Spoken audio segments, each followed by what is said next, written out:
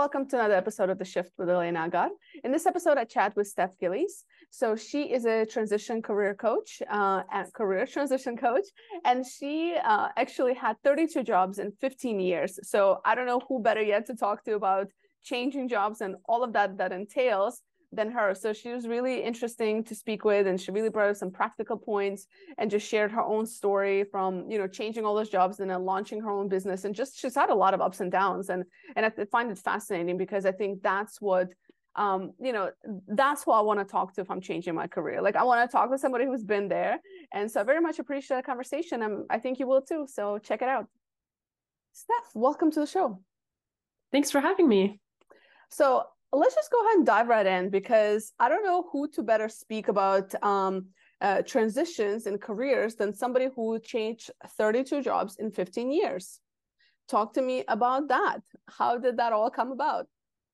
Yeah. So when I graduated high school, I was given the message from my parents and, those around me that you have to go to university, get a good job and work for 40 years until you retire. That was the message I got. And so I was like, what do I want to do for 40 years? 40 years sounded like a really long time when I was 19. And I was just like, I had no idea what I wanted to do. So I just tried kind of a little bit of everything. I just got a bunch of jobs. I went to university a few times, and then I finally graduated with a social work degree and, worked in the nonprofit world. And after that, I was laid off during the pandemic. And so I kind of really took some time to actually, look inside and figure out kind of what I wanted out of my career.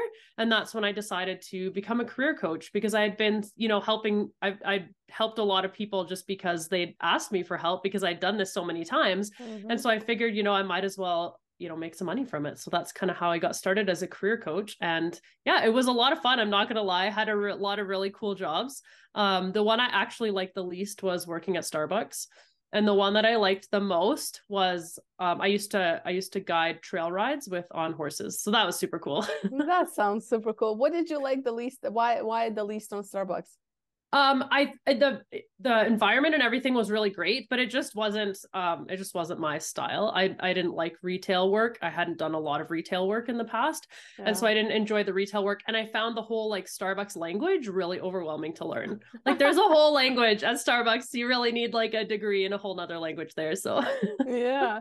What was like the biggest things you've learned about yourself, I guess, as you went from working for a company and then launching your own thing? Yeah, I learned a lot. I've learned a lot about myself. I probably know more about myself now than I ever have my whole life. I think the thing,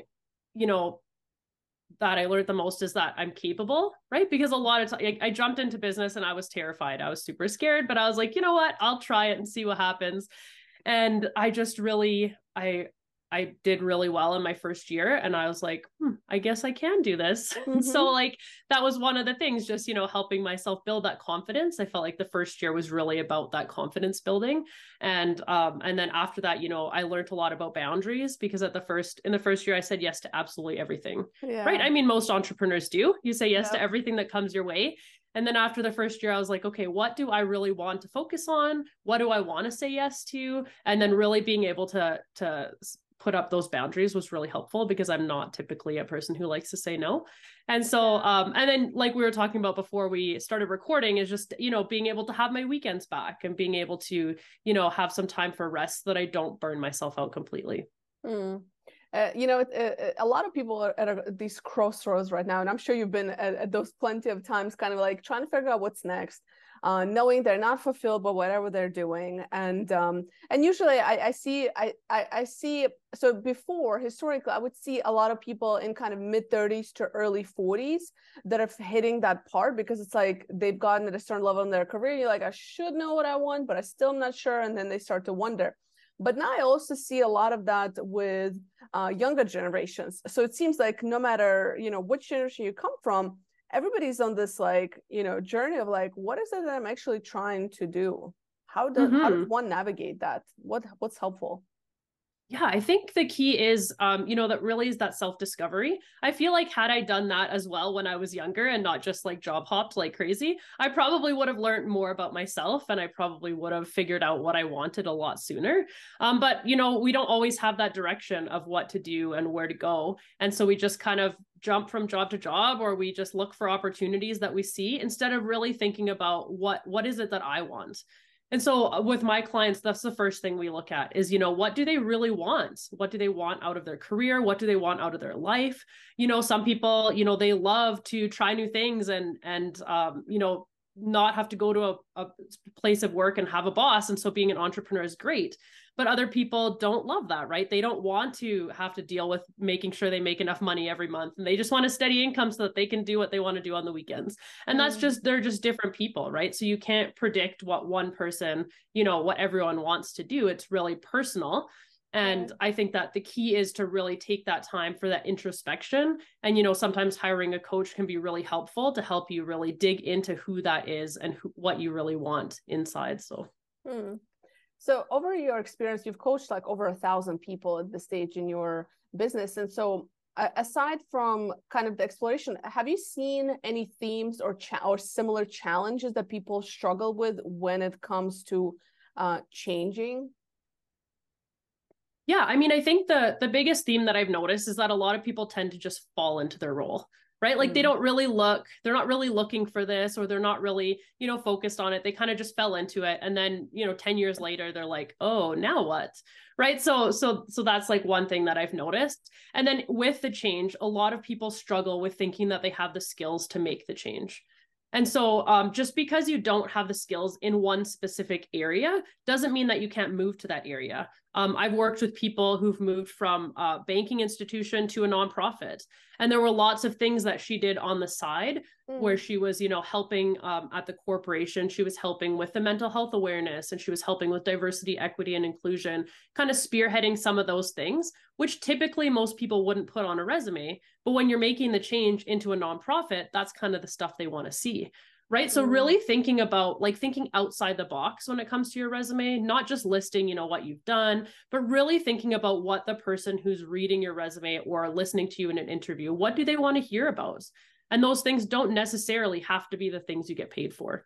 Earlier you mentioned that, you wish you would have known, or you wish you would have had that guidance, right? And I think, and a lot of people go back to that, but I'm reflecting on my own self, because I not 32 jobs, but I've had about a little bit over 20 jobs in 15 years. And I've changed so many times, and I also didn't know what I wanted to do. So I just kept jumping. But what's interesting is that when I was like with my career counselor, like school and university, or whenever I would do any of those kind of like a personality tests, it would always give me these answers of, that I'm like, that I should go into social work, or I should go into like, teaching or nursing. So it was like all about like, because I enjoy working with people. And so none of the jobs that was suggested to me, I liked. I'm like, okay, but that's not what I want to do.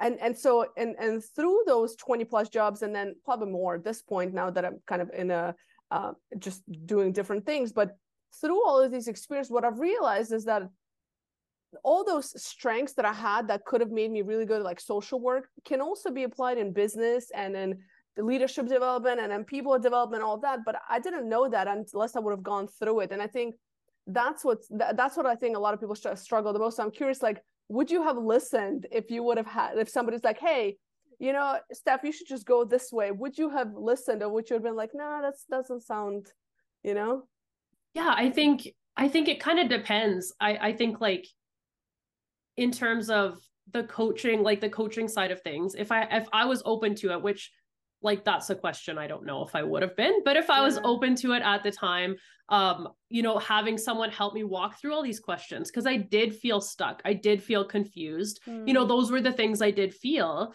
But if I had someone help me walk through those feelings and help me kind of figure out which direction it is, because the same with me, the career counselor in high school was like, okay, what do you want to do? Well, it's unrealistic. What's your plan B? Like that was it, right? Like, and there was, you took the quiz, but totally. Right.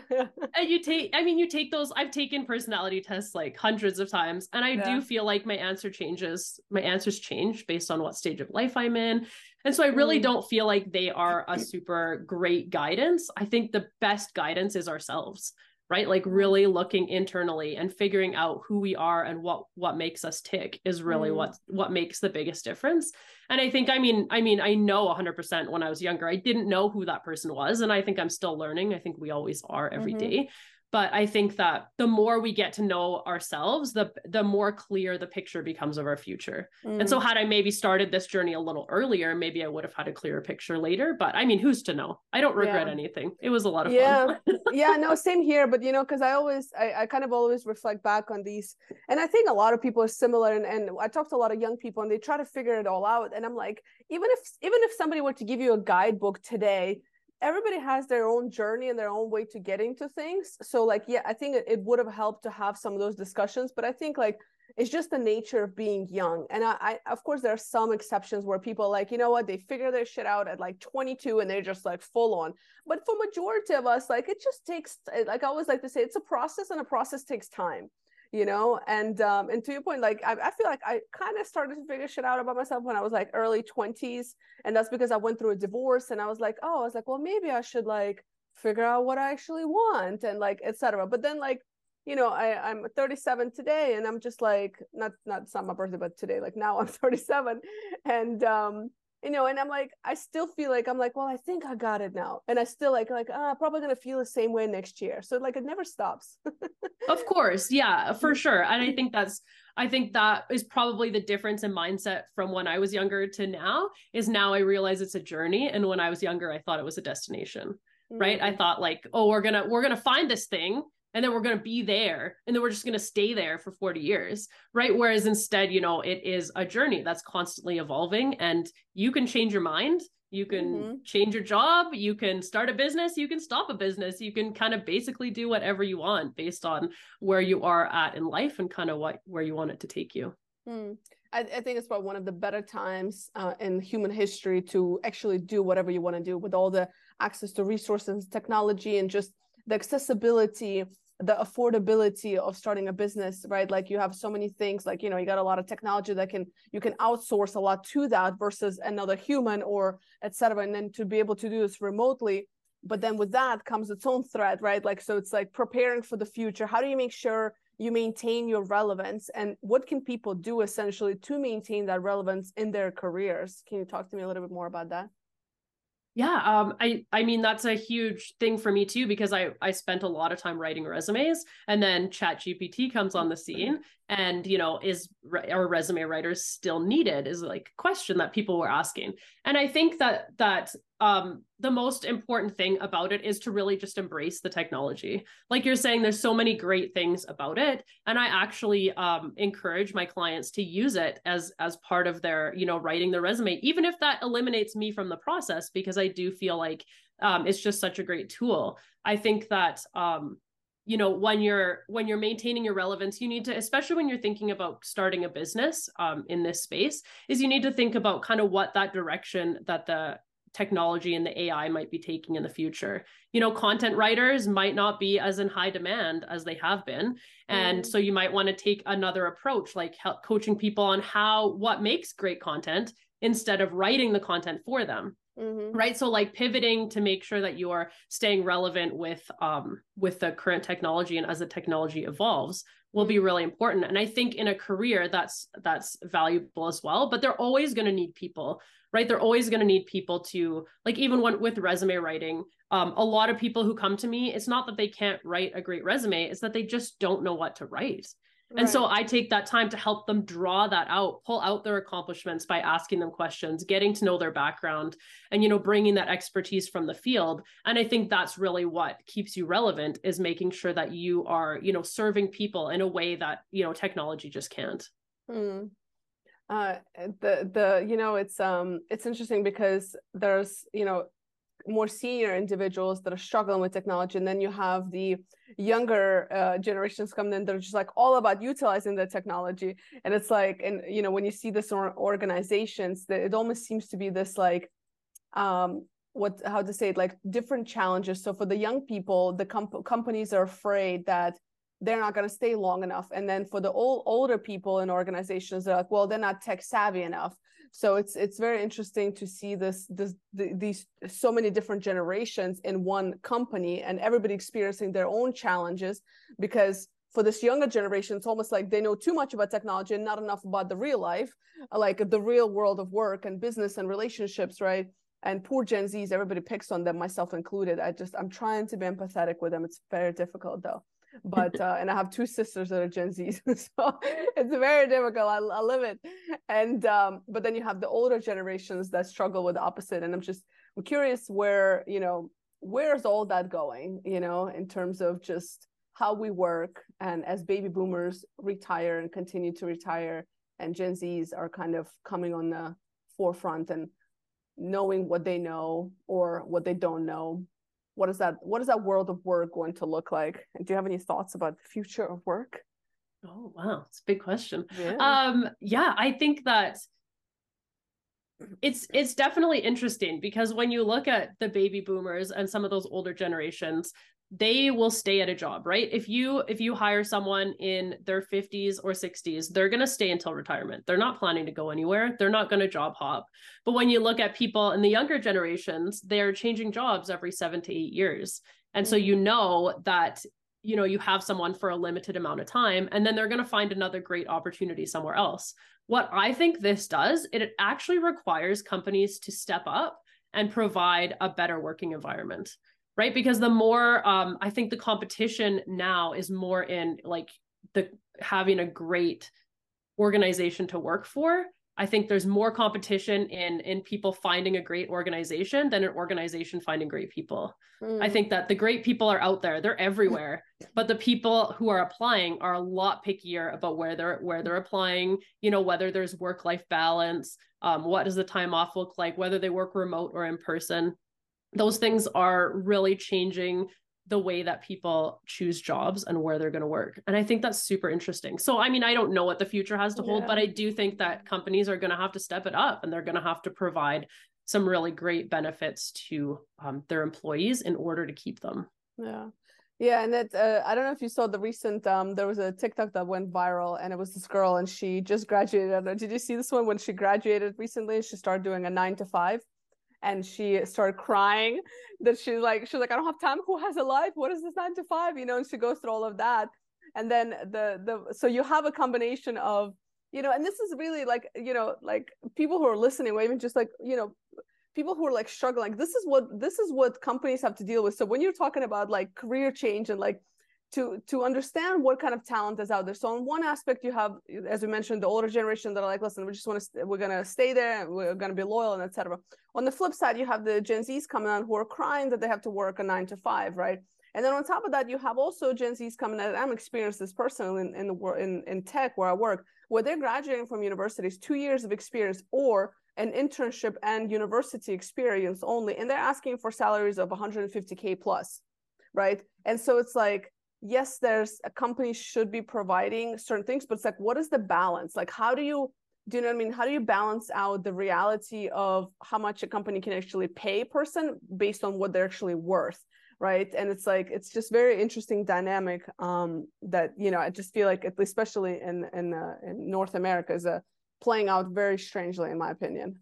I mean, I think that there's a limit, obviously. Corporations can't be paying entry-level employees that much, but I mean, I guess it depends on the company. But I think that a lot of those people are just going to be hit with a reality check, right? Of what it actually looks like in the job industry. I mean, I have people who, you know, they look for a job for 3 weeks, and then I have people who look for a job for 8 months. And sometimes they're in the exact same skill set, you know, like there's no difference. It just really depends on, you know, their personality and if they fit with the person who's hiring. And, you know, I've had a few clients in the younger generation who are like, you know, I've been applying for jobs for a week and I haven't got an interview. And I'm like, yeah, pretty normal, like, and so I do think that there's some expectations that will definitely be adjusted based on when they get into the workforce, for sure. Yeah, there's a lot of assumptions from career change seekers, they're just job seekers, about the job market, and the realities of the job market. And it's and that's where that human piece comes in, right? Like to have that to have that conversation, because you can Google, you can look up like, hey, what's the statistics on our job market? But it really gives you very vague information. And unless you talk to an experienced coach like yourself, or somebody who understands the dynamics of what that looks like and how it varies to everybody, it's not an easy place to be in with the job search. I'm curious also to from your opinion. So there's been a lot of talk online about, is it the quantity of applications? Is it the quality of applications? Like, do you have any thoughts on like how, when you're looking for jobs, like, is it focusing on like creating something really great and establishing a relationship, or is it just like hitting a bunch of jobs? I really think that a diverse job search strategy is the best kind. So a lot of people will just go to applying online because that's the easiest, the lowest hanging fruit. It's the easiest to do. Yeah. You can apply for 20 jobs in 10 minutes. So people will do that and just keep hitting apply. And then they'll be shocked when they're, not getting responses. And then they'll go back to their resume and they'll be like, what's wrong with my resume? But really, that's not usually the best way to get a job. Right? Your resume is valuable and it's definitely a part of the process, but networking and building relationships is the best way to get a job. The last stat I read was 70% of jobs aren't even posted online and are received through networking or referrals. And so the more you can get out there, I mean, I was just talking to someone yesterday who was like, should I have a LinkedIn profile? Like, I like my job and I'm not looking to change, but my LinkedIn profile is really outdated. So I'm trying to decide what to do. And I was like, absolutely, you should have one, right? Because you just never know when, with all the layoffs that have happened over the past few years, you just never know when your company might be like, oh, well, we decided to make that position obsolete. And then you just also never know what opportunities are out there that you might be missing out on because your profile isn't updated. And that's that competition piece of people leaving every 7 to 8 years is recruiters will just reach out to you. You don't even need to do anything on LinkedIn. Just have a great updated profile and recruiters might reach out to you and offer you a job. And that could be, something you really like or it might not be. And then, but you get the choice to make that decision. So that can be really helpful for sure. Yeah. One of the biggest lessons I've learned when I started doing career development kind of work is, and this is like towards like probably like, mid to late 20s. And I think I quickly realized how insecure most people should be about their jobs, no matter how comfortable you think you are about your job, how comfortable, how great of a relationship you have with your manager. At the end of the day, business is business. Business decisions have to be made. You can be at the top of the food chain and you'll still get cut. And I'm sure just as yourself, I've ran into so many people that have gone, didn't even see it coming and have stayed at that company for 8-10 years and then just been cut and then didn't do any type of networking or relationship outside of the bubble. And then, you know what I'm saying? And a lot of times now the people that they knew are now their competition for a job because they also got laid off. And then it's like, it's not a nice place to be. Yeah, for sure. Absolutely. Because I've noticed that the people who are more active on LinkedIn throughout their employment, whether they're looking for a job or not, tend to land on their feet a lot quicker if they're laid off or if something bad happens, or, if they're just, I'm ready for a change, rather than, those who are like, okay, I got laid off. Now I need to update my LinkedIn profile. It takes them a lot longer because they haven't built that network up. People don't know who they are. They haven't been active on LinkedIn. So yeah, even that brand. How important is the personal brand in your opinion? Because there's also like different, thoughts on that. I'm curious. Yeah, I mean, I think it's really important if you're gonna be in one place and say, you're gonna be looking for this type of job, and then in another place you're saying you're looking for this other type of job. It's gonna be confusing, right? People, I was researching for this course that I'm teaching and said that 86% of hiring managers have chosen not to hire someone based on a Google search. So what is your Google search saying about you, right? Like, what is your online presence saying? If it's all over the place, that's going to be very confusing for people. And they might be like, oh, they're not going to be here for a long term. They won't have longevity. But if you're very clear on your message, you know what you want, and people can Google you and find out that's what you want. and that's pretty consistent, then they're going to be more apt to think you're going to stay for a long time, or that this is truly is your goal. Yeah, very much true. What are you excited for next 6 to 12 months in your business and just in the work that you do?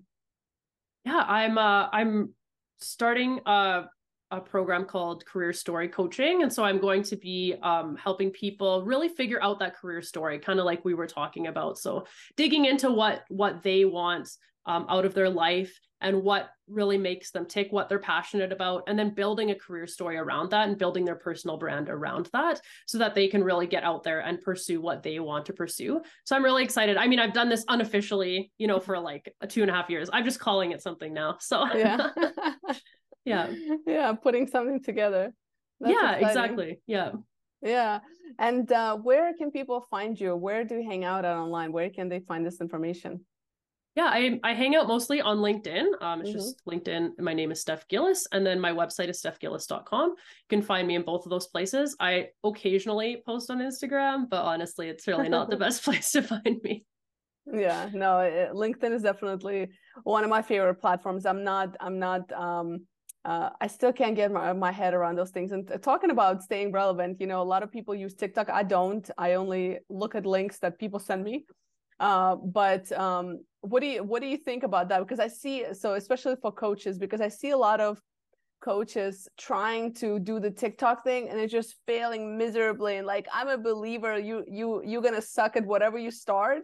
But I'd be like, certain things you just shouldn't start. Like, it's just not your thing. Like, it's not my thing. I'm like, I would look ridiculous, So it's like, I'm just curious what you think about that. I think people need to stay true to what they think is best for them. Some people like video and they like being on video. I personally don't like video either. I don't even have the TikTok app on my phone. I never downloaded it. I think that I think it really just depends on your personality. I think that you're gonna, like you're saying, it's gonna be awkward for people when they see you if you jump into something that isn't right. Right? Sometimes it's still gonna be uncomfortable at the beginning because everything is. But if you jump into something and you're like, I know I don't want to do this. I hate this. I'm never going to like it, but I'll just do it because everyone's doing it and I want to go viral. It's not going to work out. You're not going to go viral. Right. Yeah. So it really needs to be true to you. I mean, I love LinkedIn because I like writing. So text is really great for me. And then I podcast because I think this is fun too, because I enjoy doing that. But yeah, that's like, those are my two mediums. And maybe one day I'll get better at Instagram, but posting pictures every time I post feels like a big commitment. So yeah, I'm with you there. I struggle with that. I'm like, what? I'm just gonna, LinkedIn is where it's at. I'm happy there. Yeah, I'm gonna stay there. Unless they come up with something similar, I'm all open for a newer version of LinkedIn. But what is one question you wish people would ask themselves more often? Yeah, I think that the question people should ask themselves is, what do I really want? I hear a lot of times, even just like around Christmas or holidays, that people are like, oh, well, I don't really like Christmas because I have to do all these things. Well, a few years ago, me and my husband decided that, we're just going to do whatever we want at Christmas. Last Christmas, we ordered pizza and it was great. We loved it. And we just did our own thing. And so when you really stop taking all those shoulds out of your life, like I should do this, I should do that, and you really focus in on what you want to do and what will make you and your family happy, that's the best way to do it. So really asking yourself that question instead of just going ahead and doing it because you feel guilty or because you feel like you should do it. Why do you think it's so hard for people to answer that question? Because it's a hard one to answer for a lot of people. Yeah, it is. I mean, I think a lot of us, like myself included, are generally not often in touch with that side of us, right? We go about our day, we go to the gym, we go to work, we look after the kids, put them to bed, watch an episode and go to sleep. Like, where in there do you have time to be like, oh, what do I really want today? You're just not making it a priority because you're really busy with your day-to-day life. But when you do take time, even if it's a few minutes in the morning or before you go to bed, just reflecting on was I my authentic self today, or did I was today really a representation of what I wanted it to be? Or in the morning, what do I want today to look like? If today was the first day of my life, would I still do what I'm doing today? Right? Like asking yourself those questions, even at just like for 5 minutes a day, can just really help to open that dialogue, that side of you. Yeah, that's super powerful. Steph, thank you so much for your time. for practical advice. We hope to bring you back again when you are doing some other amazing things in addition to whatever you're keeping you busy today. So thank you for your time again. Yeah, thank you so much for having me.